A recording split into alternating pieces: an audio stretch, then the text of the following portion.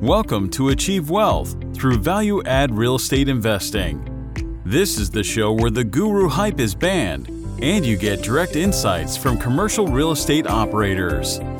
If you're a passive investor, this show can help you better understand investment opportunities. And if you're an active investor, the lessons from each episode can help you to become more effective in your own deals. Now, here's your host, investor and author, James Kandasamy. Hey audience and listeners, this is James Kandasamy from Achieve Wealth through Value-Add Real Estate Investing. Today, we're going to be talking about all legal because I have one of the best attorney in the country, and I know Merrill Kalizer, who has been doing a lot of my work as well as he's in general as an SEC attorney, and also I think he does real estate and everything under the sky for syndication, right, in terms of legal paperwork. Hey, Merrill, welcome to the show. Hey, James. Thanks for having me. It's always good talking to you. Yeah, absolutely. So, just for you guys to know, I've been asking Merrill to come on my podcast for a long time, and he has been avoiding it, compared to a lot of guys out there, who jump on, any request to do a podcast. So you can see, sometimes Merrill is under the radar, but he has so much content behind him and he's so knowledgeable. So we're going to go a lot deep into the SEC syndication world and also, of course, about Merrill and what his plans are and all that. So Merrill, why not at very high level tell us about yourself? I don't want to ask about how you get started in real estate because that's really, really long time. But you can do so. Go ahead. I'll give you the abbreviated version. So many people don't know, I started out as a corporate bankruptcy lawyer at a large firm right out of law school. And it's funny, people ask, why do you do so many additional things outside of law? Most of them are real estate related and you have all these different businesses. Well, I witnessed firsthand how some of the largest businesses in the country and even in the world are operated improperly or don't have the right capital stack, or business in general changes or the environment changes and they have to be restructured. And so I spent 2 years working on the Enron bankruptcy, representing secured creditors, and then worked on some other small companies like WorldCom, a little company. It was weird. People used to go to stores. James, this is crazy. They go to stores and they actually check out these boxes that played movies. It was called Blockbuster. You remember the old days where you actually... I remember that. Yeah, and then like date night, Friday night, you get popcorn and you get a box that you stick into your VCR. So I worked on the Blockbuster bankruptcy, and then Kmart, their first or their second one. And then they were reorganizations, and then a bunch of oil and gas. And then later on, my last large bankruptcy client or restructuring client was commercial real estate, focusing on workforce housing. And I really enjoyed that. Got tired of working for large companies and wanted to go out on my own, which is like most of your audience and listeners, they don't like the typical 9 to 5, or there really is no 9 to 5 for people like us, but let's call it 7 to 7 type job. And, so I started doing the law, and then I was able to start getting involved in deals, real estate and other related transactions, because I didn't have a large firm that wanted a piece of it. So if you're in a large firm and you're doing deals outside of practicing law, you've got to get approval. And many times you have to either share in some of the profits, depending on how it's structured, or they just say you can't do it. So we formed a little SEC firm, a nice boutique firm, got 2 great lawyers. You've worked with both of them aside from me, 2 good paralegals, and we're representing people right now really all over the country. And it's fascinating to look at the different ways people invest and the assets they're choosing and the different educations they have. But real quick, you are correct. I do not go on podcasts because we're friends, and I've listened to your podcast and I follow your podcast, and we think alike. And I've had you on my one of my webinars, and quite honestly, it was one of the more populated webinars, and people really enjoyed it. So you are the first podcast I've been on in like 15 months. Wow. And I think I've only been on one other one. I can't remember which one it was. Yeah. I think the thing is, I listened to you when doing a webinar. We're just, even like me, I'm like very straightforward to the point and like to be very open. No fluff, no marketing style, right? Because I think when you know a lot of details on how things work, you can figure out a lot of things, right? How people do stuff. So absolutely. That's why sometimes my podcast questions can be sharp. Sharp not in the bad sense, but I can ask a very specific question, because when people tell, something very high level, I can go a bit more deeper just because. I like that. It's like sitting in front of a judge and arguing. I used to be a litigation attorney in the corporate bankruptcy section, and the judges would stop you mid-sentence and turn around and say, you're wrong, or what about this? And of course, you didn't come prepared for what about this, but you had to know what about this. Got it. Yeah. It's fun, right? I mean, before I started my own podcast, I was being on other people's podcasts, listening to a lot of podcasts. But after some time, I don't want to listen to a lot of podcasts because they're like, tell us how do you get started? And people talk about how good is real estate, how good is multifamily, but nobody talks about how, right? How to make it there. Everybody's like in a very high level. And I can't blame them because a lot of people are not real operators, so they may not know the exact details, which is okay, I guess, right? But, it's just not the best content out there that you want to spend like 1 hour listening to, right? So having said that, let's go into details. So 2008 was pretty bad. I presume maybe not 2008. So right now, right after COVID, I think a lot of syndicators went through this hardship, right? Because the market swings and the market demand is not behind them, right? So we can see a lot of syndicators struggling. So, but what are the things that at very high level that you see? I mean, you don't have to go into details because it could be confidential. What are the mistakes or what are the issues in terms of executing business plan that you see from syndicators? Because some of them you probably have come to you for help. Yeah. So obviously, I'm not going to list names and phone numbers. Sure, absolutely not. And I agree with you 100%. And I might just start off by saying, we're nobody special. You and I see the same issues, I think, that I'm seeing as a law firm representing quite a few clients. The difference is how to navigate around those issues and how to utilize, maybe the way you raise capital or maybe the way you stack your capital differently so these deals work. So I tell you, the biggest issue, quite honestly, it's not that there are not enough deals, because there's still deals and people are saying, yeah, it's at the top of the market, blah, blah, blah. But financing is at the absolute lowest it's ever been. Right. It's raising capital from the same type of potential passive investors they had prior to COVID. I think a lot of passive investors, a couple things. I think a lot of them are nervous because they're not true family office institutional type investors that understand peaks and bounds. And while COVID wasn't planned, we were set up for a correction. And so COVID corrected us. It actually corrected the world in a correction nobody could have planned. But even with that, there are peaks and bounds. So a lot of passive investors are nervous, but it's opened up the playing field for larger accredited investors, family offices. They're all being very aggressive in finding capital. And I think the problem you have is with a lot of your listeners and a lot of people that listen on my webinars, they don't know how to access them. And so it makes deals take a long time. Right now, I would say every single deal we're representing goes full 2 extensions on the PSA for the most point to get their capital in. I don't think you should have a 30-day close after your 30-day due diligence. I think you should have a 60-day close. Now, sellers are not going to like that I said that because they want it to happen quicker, but the stress that it's putting on syndicators right now, and there are a lot of people doing a lot of deals at the same time, and they're fishing out of the same pool. And so, I'm sure and I know you've talked about capital stacking and how to use, preferred equity in the right market or the right asset. But I think people need to be more educated about what else is out there because it's not as traditional as it was pre-COVID. And you started by saying 2008, and that's kind of a Freudian slip, but that's essentially what we just came out of. 2020 was like 2008, except I would argue even more expansive. But anyway, a lawyer answer, very long. Yeah, sure. No, that's perfect, right? So where do you think we are heading from? I mean, I know the worst is not over. Right? I can see a lot of distressed deals coming out right now. People are like, hey, let's better sell right now, right? Because we're all in distress. So where do you think we are heading,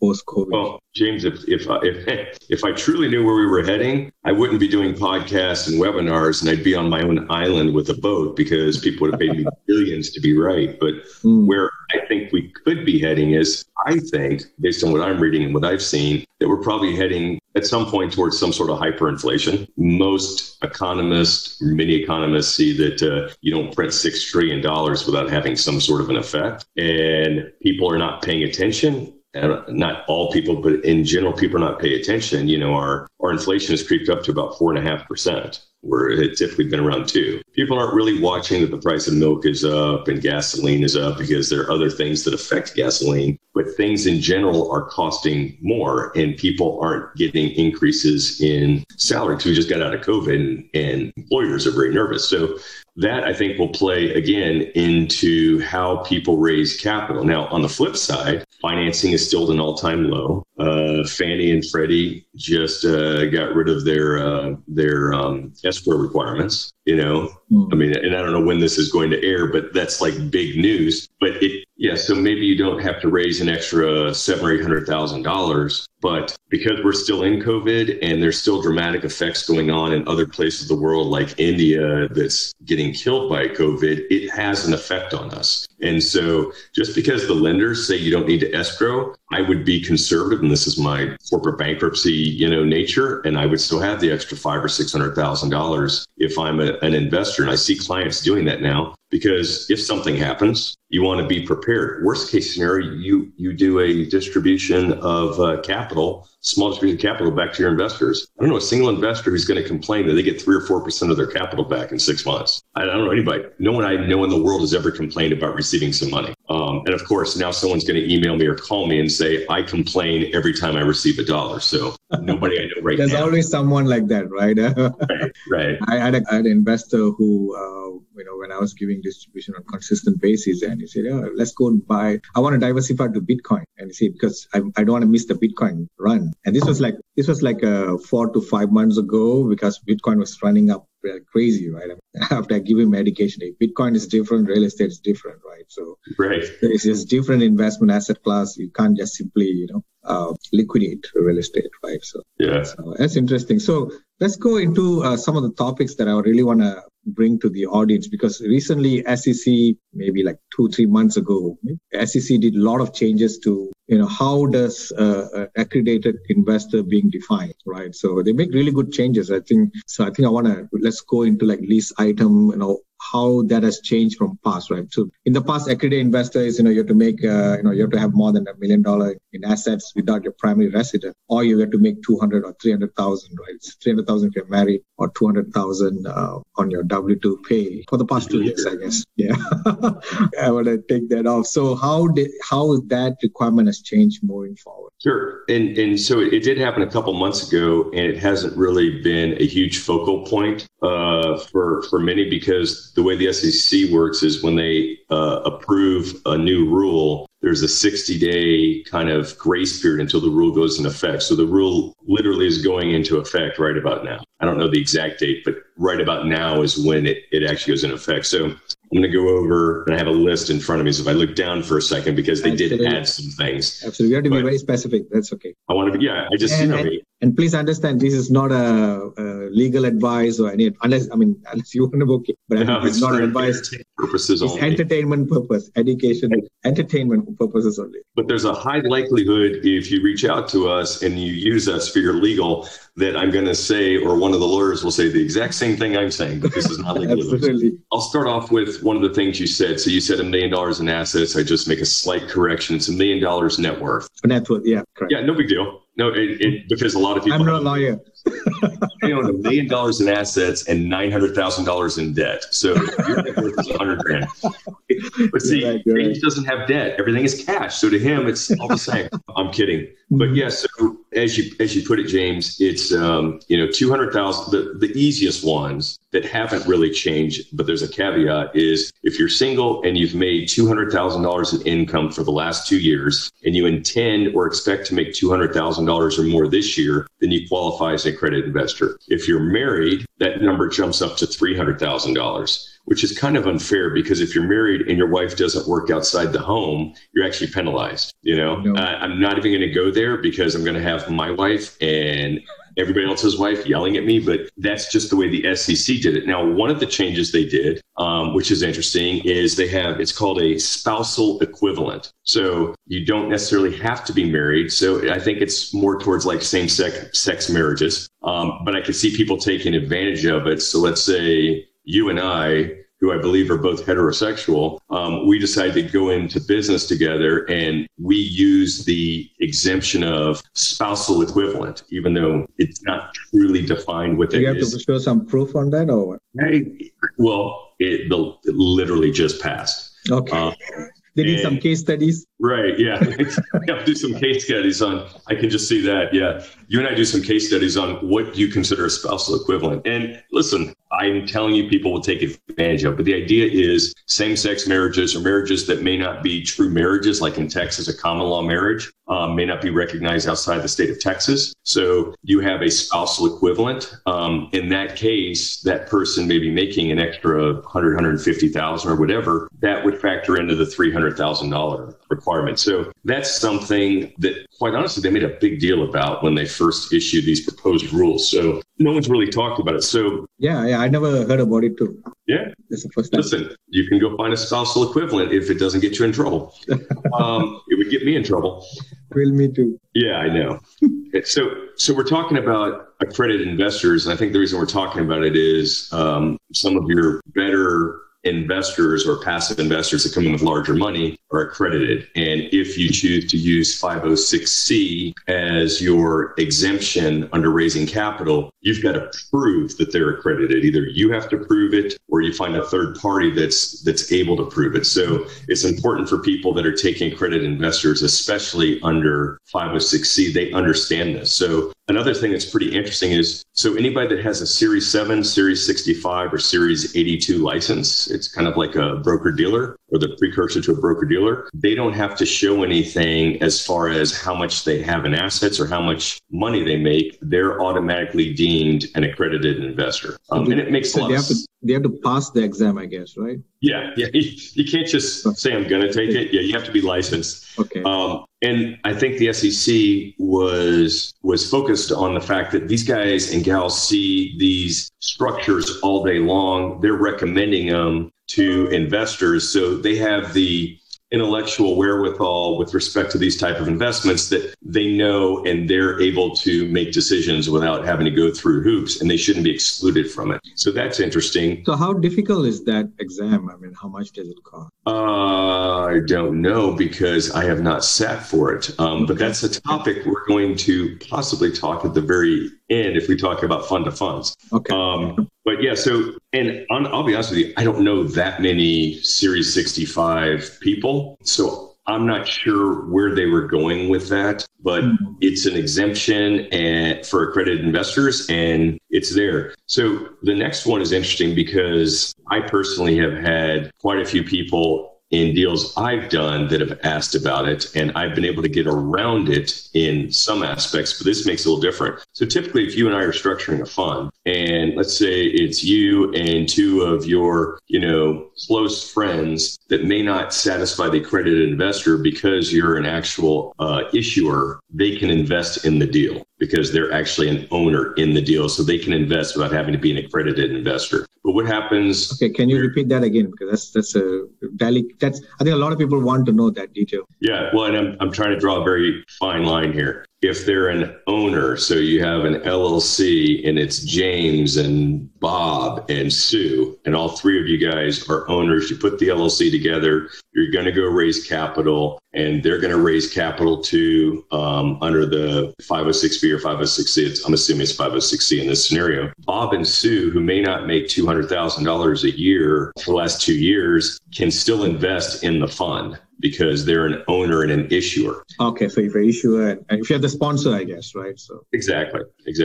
So what makes it a little more interesting is, so they took that and they went one step farther, which for me, I always have a team. That's the only way I can do all the different things I do, because I have people that are much smarter than me in very narrow areas, put it together, and I'm just like a quarterback. But some of them like the deals that we put together. Actually, most of them like the deals we put together, but they know they don't have enough money or the qualifications to invest. And in every deal, it's, your minimum investment is 50 grand, 100 grand, subject to the manager, accepting smaller investments. And so I would love to have the ability to bring in, maybe a $50,000 or $60,000 a year employee who wants to put $5 or $10,000 in because they believe in it. And I mean, imagine how much harder they would work knowing that this is something they invested in, as well as just doing their normal job. So knowledgeable employees of your fund can now be deemed as accredited investors. So they become a GP, which means GP of a fund. No, they don't have to be a GP of a fund.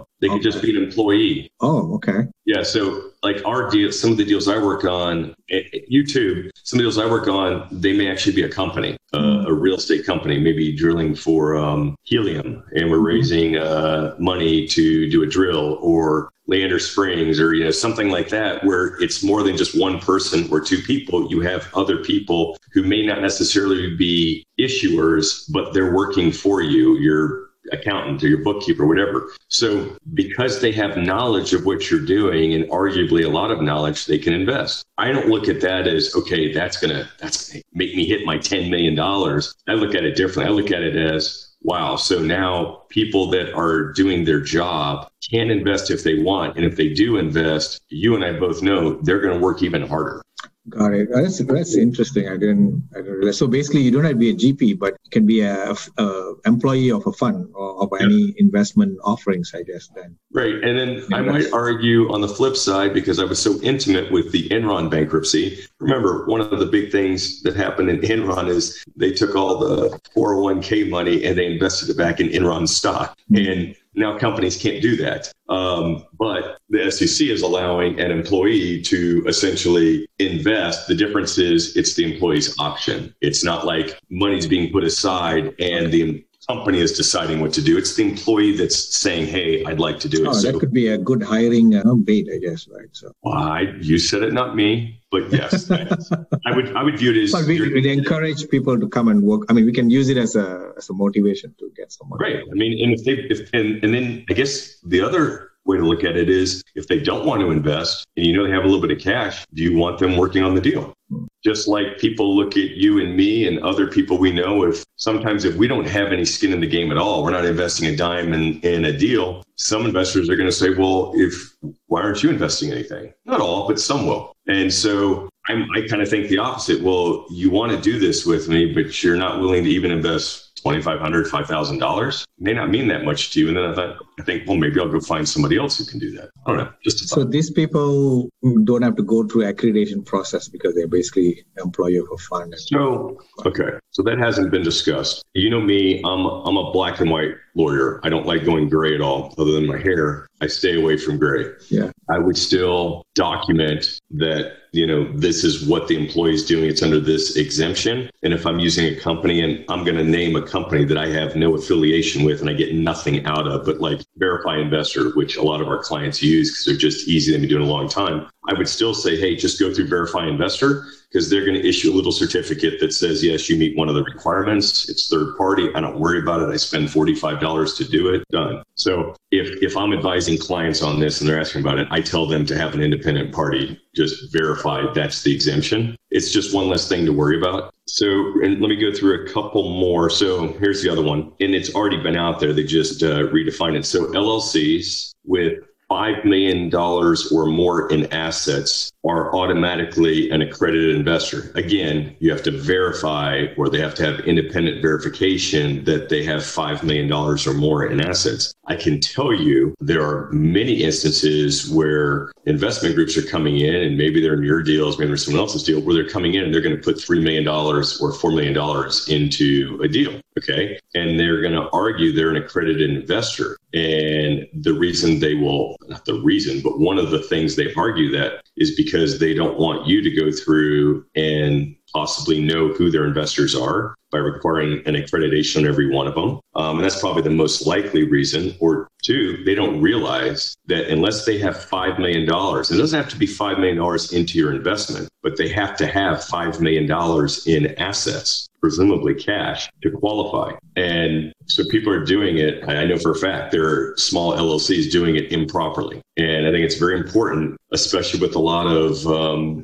some of the stuff, and I unfortunately know more. There's some attorneys, SEC attorneys that have been slapped recently. There's some large syndicators that have been slapped recently for improper capital raising. So And it's coming out of the Salt Lake City SEC division. They're looking at these type of groups because we've always been under the radar. And so, again, it goes back to black and white. I'd rather be overly cautious than, one dumb mistake and you're in a 6 to 9 month investigation and hope you just get a slap on the wrist. That's not going to be good for business for anybody. So the LLC. So if you create an LLC and you want to go invest in other funds, if you don't want to have to disclose who your members are and verify they're accredited, you need to have over 5 million. Here's the other thing. If you're creating an LLC and it's a fund and it's not everybody in there is accredited, you need to make sure you're going to have to be very careful, because if you invest in someone else's fund and you've got 10 sophisticated investors in your fund, your kind of fund of funds, that counts as 10 for them if they're doing a 506B, or technically you can't invest in their fund because not every one of yours is accredited if they're a 506C.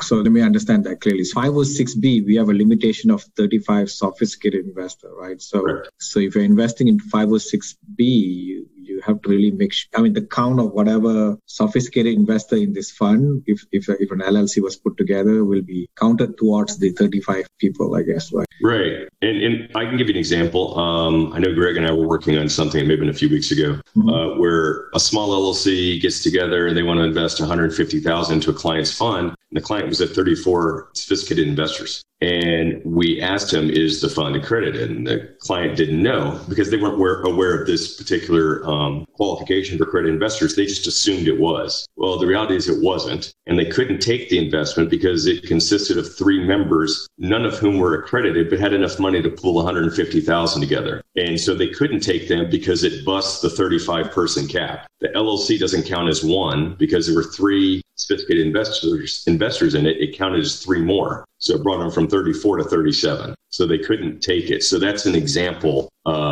if you're doing a 506B, where you're limited to the number of investors that are sophisticated. If you're doing a 506C, you couldn't even take them at all because they're not accredited. Yeah. Okay. You wanted to go deep. Let's go to the next one. Yep. So the next one would be RIAs and ERAs. We're going to learn some new terminology. Yeah, completely new. RIA, you probably know an RIA is a registered investment advisor. It's like a broker-dealer. They have to register with FINRA. They give advice and will tell people how to invest. It's like a fund of funds, but they're more of a company that's advising or a licensed professional that's advising. An ERA is a little different than an RIA. An ERA, I have to read it. It's an exempt reporting advisor. So you don't have to necessarily register like you would as a registered investment advisor. You may not have to take a Series 65, blah, blah, blah. This is where people that are doing fund of funds may find their niche. Yeah, there's certain requirements. There's some that say you have to have 100 investors or less. Your assets that you're investing in, the value of just your investment piece can't be more than $150 million. So that's going to be fine for most people. And then you have to do some filing with the SEC only if you're in a certain state that requires it. And you and I are in the great state of Texas, which actually does require you to file an exempt status with the SEC so that you're qualified in Texas to do it. It's crazy. But if you're one of those, an RIA or an ERA, you're considered an accredited investor. I don't think there's a whole lot of reason to spend a lot of time on it, because I would say 99% of the people that are listening or the people that I know are even RIAs or ERAs, but it was something to note that was changed. Family offices with $5 million or more, just like an LLC. So here's the interesting thing, family offices and their family clients. So family offices normally pool money together. So if the family office has more than $5 million, it's assumed that their family clients are also accredited investors. So a little different than the LLC because you have the assumption automatically. And then we went over spousal equivalents. So that kind of, there are eight essential ways in which you can be an accredited investor. There's also, you could be a trust that has over $5 million or $5 million in assets. But again, I rarely see that. You could also be self-directed IRA, but then you can also add, besides the IRA, what other assets you may have or your RA may be satisfied. So there's some minor things that you look at, but the biggest one is employees, spousal equivalent. The LLCs with $5 million, and you probably hadn't thought about it the way I just explained it, where, if there's some sophisticated, because a lot of people don't think about that and they just see like a one-liner. So it's great. What about this one more thing, the 5-year thing, accreditation, no verification. Last time we used to verify investor like every 90 days, right? Is that part of the new regulation, or that's something different? I don't know if that part was passed yet, but I think it was approved. Okay.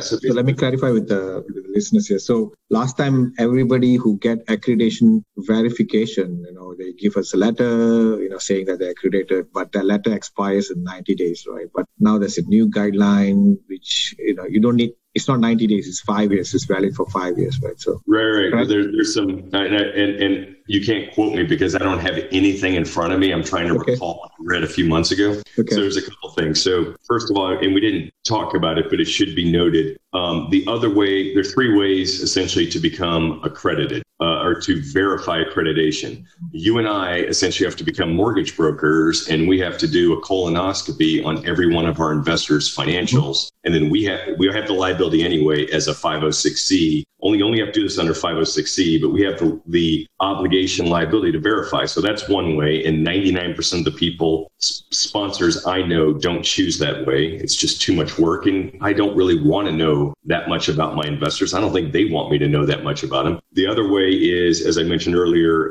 verify investor, third party, does it typically within 12 to 24 hours of all the documents are there. It's very quick, very professional. Third way is either have your CPA or your attorney. It's not quite an affidavit, but basically they're signing a letter stating that you meet the requirements. We prepare it in our documentation if someone is doing a 506C. So it makes it very easy for them to fill out, but lawyers almost never do it because we're not really involved in our clients' financials to that extent. For some reason, I don't know why more CPAs don't do it. But there's a lot of CPAs like avoid doing it. Yeah, I think they're afraid of the liability. But so I wanted to point out that's one thing, because you said just get your piece of paper 90 days. So I have to go back and check, but I'm about 95% positive that 5-year rule is if that's the same investor investing in more of your deals. I don't think I can take an accreditation from an investor that invested in your deal into my deal without doing it, because the liability is still, the burden is on you to prove that they're accredited. I can't rely on your proof. Now, you can rely on your proof because you approved it once and it worked and you're doing more deals with them. So your obligation to continue to accreditate them is kind of waived. But I can come back and send you an email later. I'm pretty sure, though, that doesn't transfer to a different sponsor's deals, because that sponsor has obligations to do it. And yes, it's a pain in the ass for some of the investors, some of the accredited investors. And I think you may find out the same way I found out. It's very interesting. There are many people that think they're accredited and have been telling people they're accredited in 506Bs, and they're not accredited. And they act shocked. I don't know if they never paid attention to the details or they just figured 506B, I don't really have to prove anything. It's all them that proves it. And on the flip side, we've found that there's several that think they're not quite accredited. And again, they're just not adding things up the way that I guess the SEC does. And they go through the process and they're actually accredited. So that quite honestly is the primary reason I like using a third party, because when it gets close to stuff like that, I don't want to be the one who's liable. I don't want to be the one who's making mistakes. Got it. Wow, that's a good list. But I think it's a really good news for a lot of non-accredited investors, right? So because now you have many avenues to invest in 506C deal and show that you're accredited. Even in 506B, right? Because now it's unlimited, right? Once you become accredited, you are not tied to that 35 sophisticated investor definition, right? So even just taking an SEC exam, the Series 6 or Series 7, I don't know, some licensing exam. 65, I think, is the Series 65. Okay. Yeah, and it's you started this podcast off with kind of where do I think the market's going, blah, blah, blah. I think, and what we're seeing is, at least what we're seeing as a law firm, less sophisticated investors jumping into deals right now.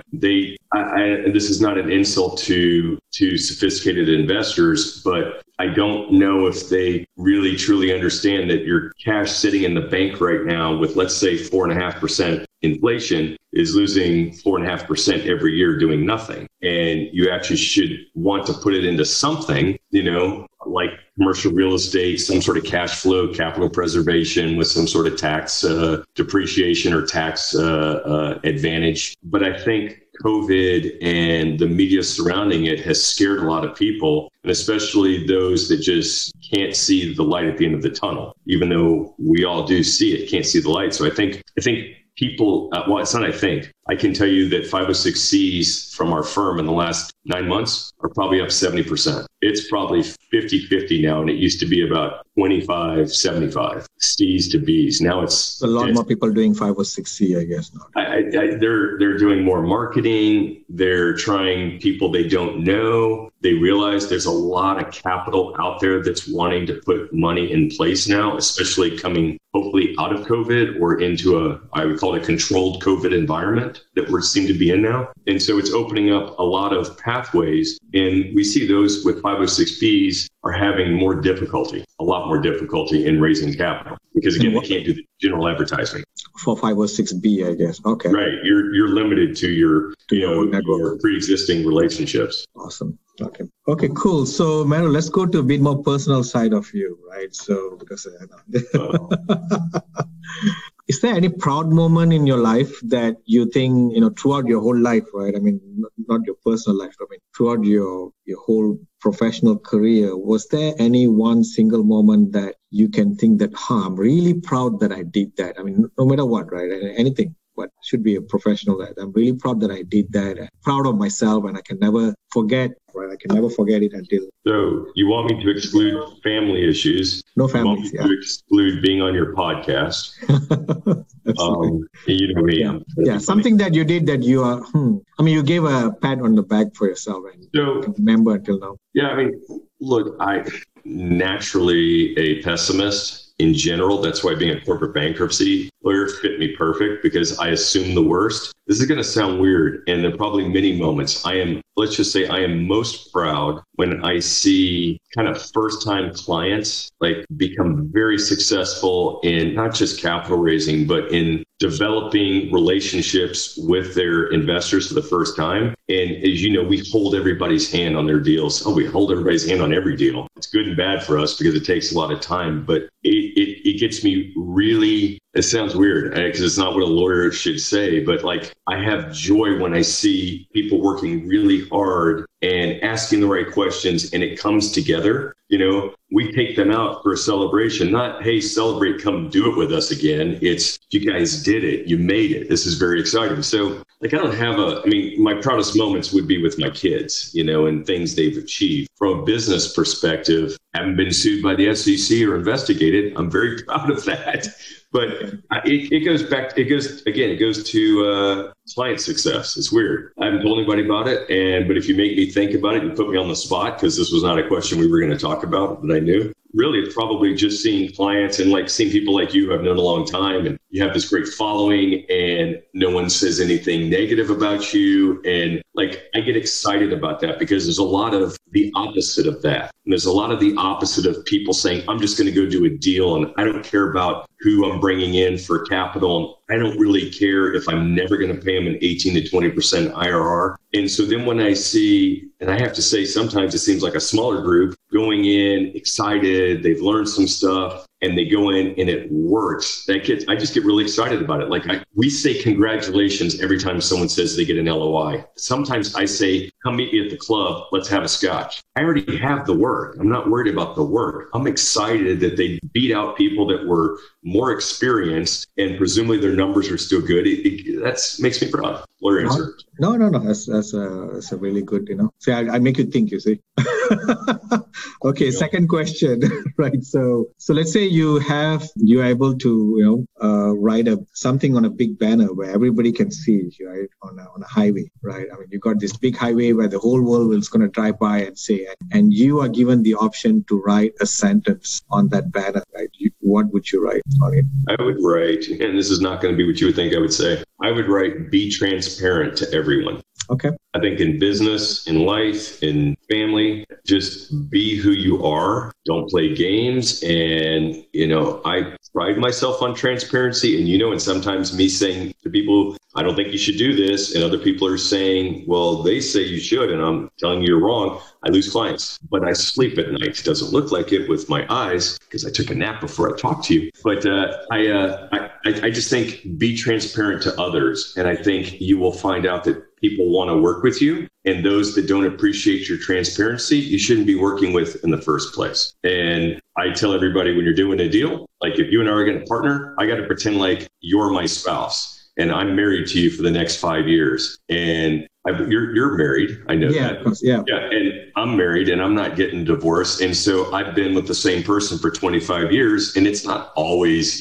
dandelions and fairy dust and unicorns, but we work things through, and you have to treat your business partner like a spouse. And I would tell people, if you're divorced, then don't treat your business partner like a spouse and treat them how you want to treat a spouse. But that goes back to transparency, be transparent. Got it. So why do you do what you're doing? I mean, apart from you working as you being a lawyer, right? I mean, you're doing a lot of things, doing a lot of education as well. Why you do that whole thing? Where do you see yourself in this world? So I think I probably have self-diagnosed business ADD. I say self-diagnosed because I've never seen anybody, but from the moment I became a bankruptcy lawyer, restructuring lawyer, the bankruptcy part was never that exciting. The restructuring part was fascinating. How do you see companies that fall apart and then you put different pieces together, different players together, different capital, and they can be right-sized up in a reorganization and they do well? Take, for example, Hertz Rental Car. I don't know if people even filed it, but Hertz filed bankruptcy during COVID. Their stock went down to 12 cents. People aren't paying attention. You know what their stock is today? And they're still in bankruptcy, $6.25. Yes, it was like one of the first times I actually invested in the stock market and made money. And that was pure luck. But what I saw, because I followed that bankruptcy, because that was kind of interesting to me, how a rental car company was affected that quickly by COVID. And when you see some light at the end of the tunnel, which they saw, all these investors are coming in. They see that travel is going on. Go try renting a car at the airport right now. They're all sold out. I know this for a fact. Just got back from vacation. We get there. Our car did not exist. That was not fun. And the lines were unbelievable. So, it's exciting. If it was my client, I'd be excited. It'd be one of my proud moments to see them coming out of a really bad situation. So what was the question again? Why do you do what you do, right? So why do I do what I do? I enjoy putting things together. Okay. If you ask my wife, I can't put anything together in the house. No, don't talk anything about the house, right? We are heroes outside. Yeah. Oh yeah. Not in the house. My wife had a dinner the other night. She told somebody I couldn't even screw a light bulb in. And I said, well, why should I have to? I can pay somebody to do it. I'm working on businesses. Mm-hmm. Anyway, I like putting together businesses, but what I've learned, and I know you know this as well, in my mind, I think I can do everything. My experience and some of my, I won't call them failures, challenges have told me I can't do everything. And so I get an idea or a structure or something. I run it through my head. I do my typical pessimistic bankruptcy test. I try to throw it into bankruptcy before it even starts. And then if I can get past that, then what I do is I talk to my team, because I have a phenomenal team. And I'm like, can you do this? Can you do this? Can you do this? Can you do this? Because I can't do it all. In my mind, I think I can, but I know for a fact I can't do it all. So I try to surround myself with really hardworking, intelligent individuals that are very good kind of in their lane. And everybody tells me I'm all over the place, but that's the mad, scientist I like being. So I have these people and they're allowed to speak freely with me. I don't call them employees. I call them partners. Even if they're not a true partner, I refer to them as my partner in every meeting. They tell me, hey, we can't do this, or hey, you're doing too much. But I like doing deals. I like helping people. I can't be an educator and I can't talk on podcasts like you can. I don't have the patience. My mind's working too much. And I'd probably say things I should never say on a podcast. Even though you can. Not educational. Yeah. But I enjoy, to me, it's fun. But the funny thing is, I don't enjoy the actual operation side. I enjoy putting it together, structuring it, raising capital, and then selling it. I'm involved on the operation side, but I have really, really good people that like it so much more than I do. And I like that. So it allows me to go and jump and do several different things. Yeah. Awesome. Good. Yeah. So why not you tell our audience and listeners about, where can they find you? Normally you can find me on the street corner with a sign that says, we'll work for food. All kidding aside, we've got a couple offices here in North Dallas, which is almost irrelevant since COVID has happened. I think 60% of our business now is outside of Texas from webinars and not podcasting, but webinars, which are similar to podcasting. So you can find us. The easiest way to find us is you can go to Kaliser Law, KALISER Law, LAW.com. We have a Facebook page, Instagram. I'm told I'm getting a TikTok. I don't know what that even means, a TikTok page. That's something that you have to do some dances. That's what I'm told. And I hired a brand manager. So all my social media is going to be changed even more. You're going to see more of me, which is just great for most people. But the easiest way, if you have questions, team, TEAM at KaliserLaw.com. And I'm adamant about our firm using that because that gets 5 people. 5 of us when you email us. So you have a question, you don't have to be a client to ask a question. You're going to get a response fairly quickly. And I think you know that as well. And then we tell everybody kind of our big deal is if you're in an LOI position, letter of intent, run it by us, run it by any firm. We don't charge to look at it and give you, it's going to take us 30 seconds because we do thousands of them to look, make sure you're on the right path. If you get it, great, come to us. If you get it, you don't want to come to us, I'm okay with that. I would just like people to start off in a deal the right way. And so people are afraid to engage a lawyer. Don't engage us. Send it to us and say, hey, does this look okay? Not legal advice. It's entertainment advice, but you probably get that advice if you paid us on the LOI. But you know how it is. We can submit 4 or 5 LOIs. Only one gets accepted and the law firm's going to charge you a retainer on every one. It's crazy. So yeah, www.KaliserLaw.com. Starbucks Reserve at Legacy West between the hours of 7 and 8:30. You might see me there. But other than that, hit us up on the website or the email. Awesome. All right, Merrill. Thanks for coming in and dropping a lot of knowledges, right? So happy to have you on the show. Thank you. Thanks for having me. Bye. That's it for this episode. If you'd like to learn even more, check out James's free audiobook. It's the audio version of his best-selling book on passive investing. You can get the audiobook completely free, along with other valuable resources by visiting www.achieveinvestmentgroup.com/free audiobook. Also, be sure to join our Facebook group too. To find it, just do a Facebook search for Multifamily Investors Group. Thanks for listening. Join us again for another episode next week. See you then.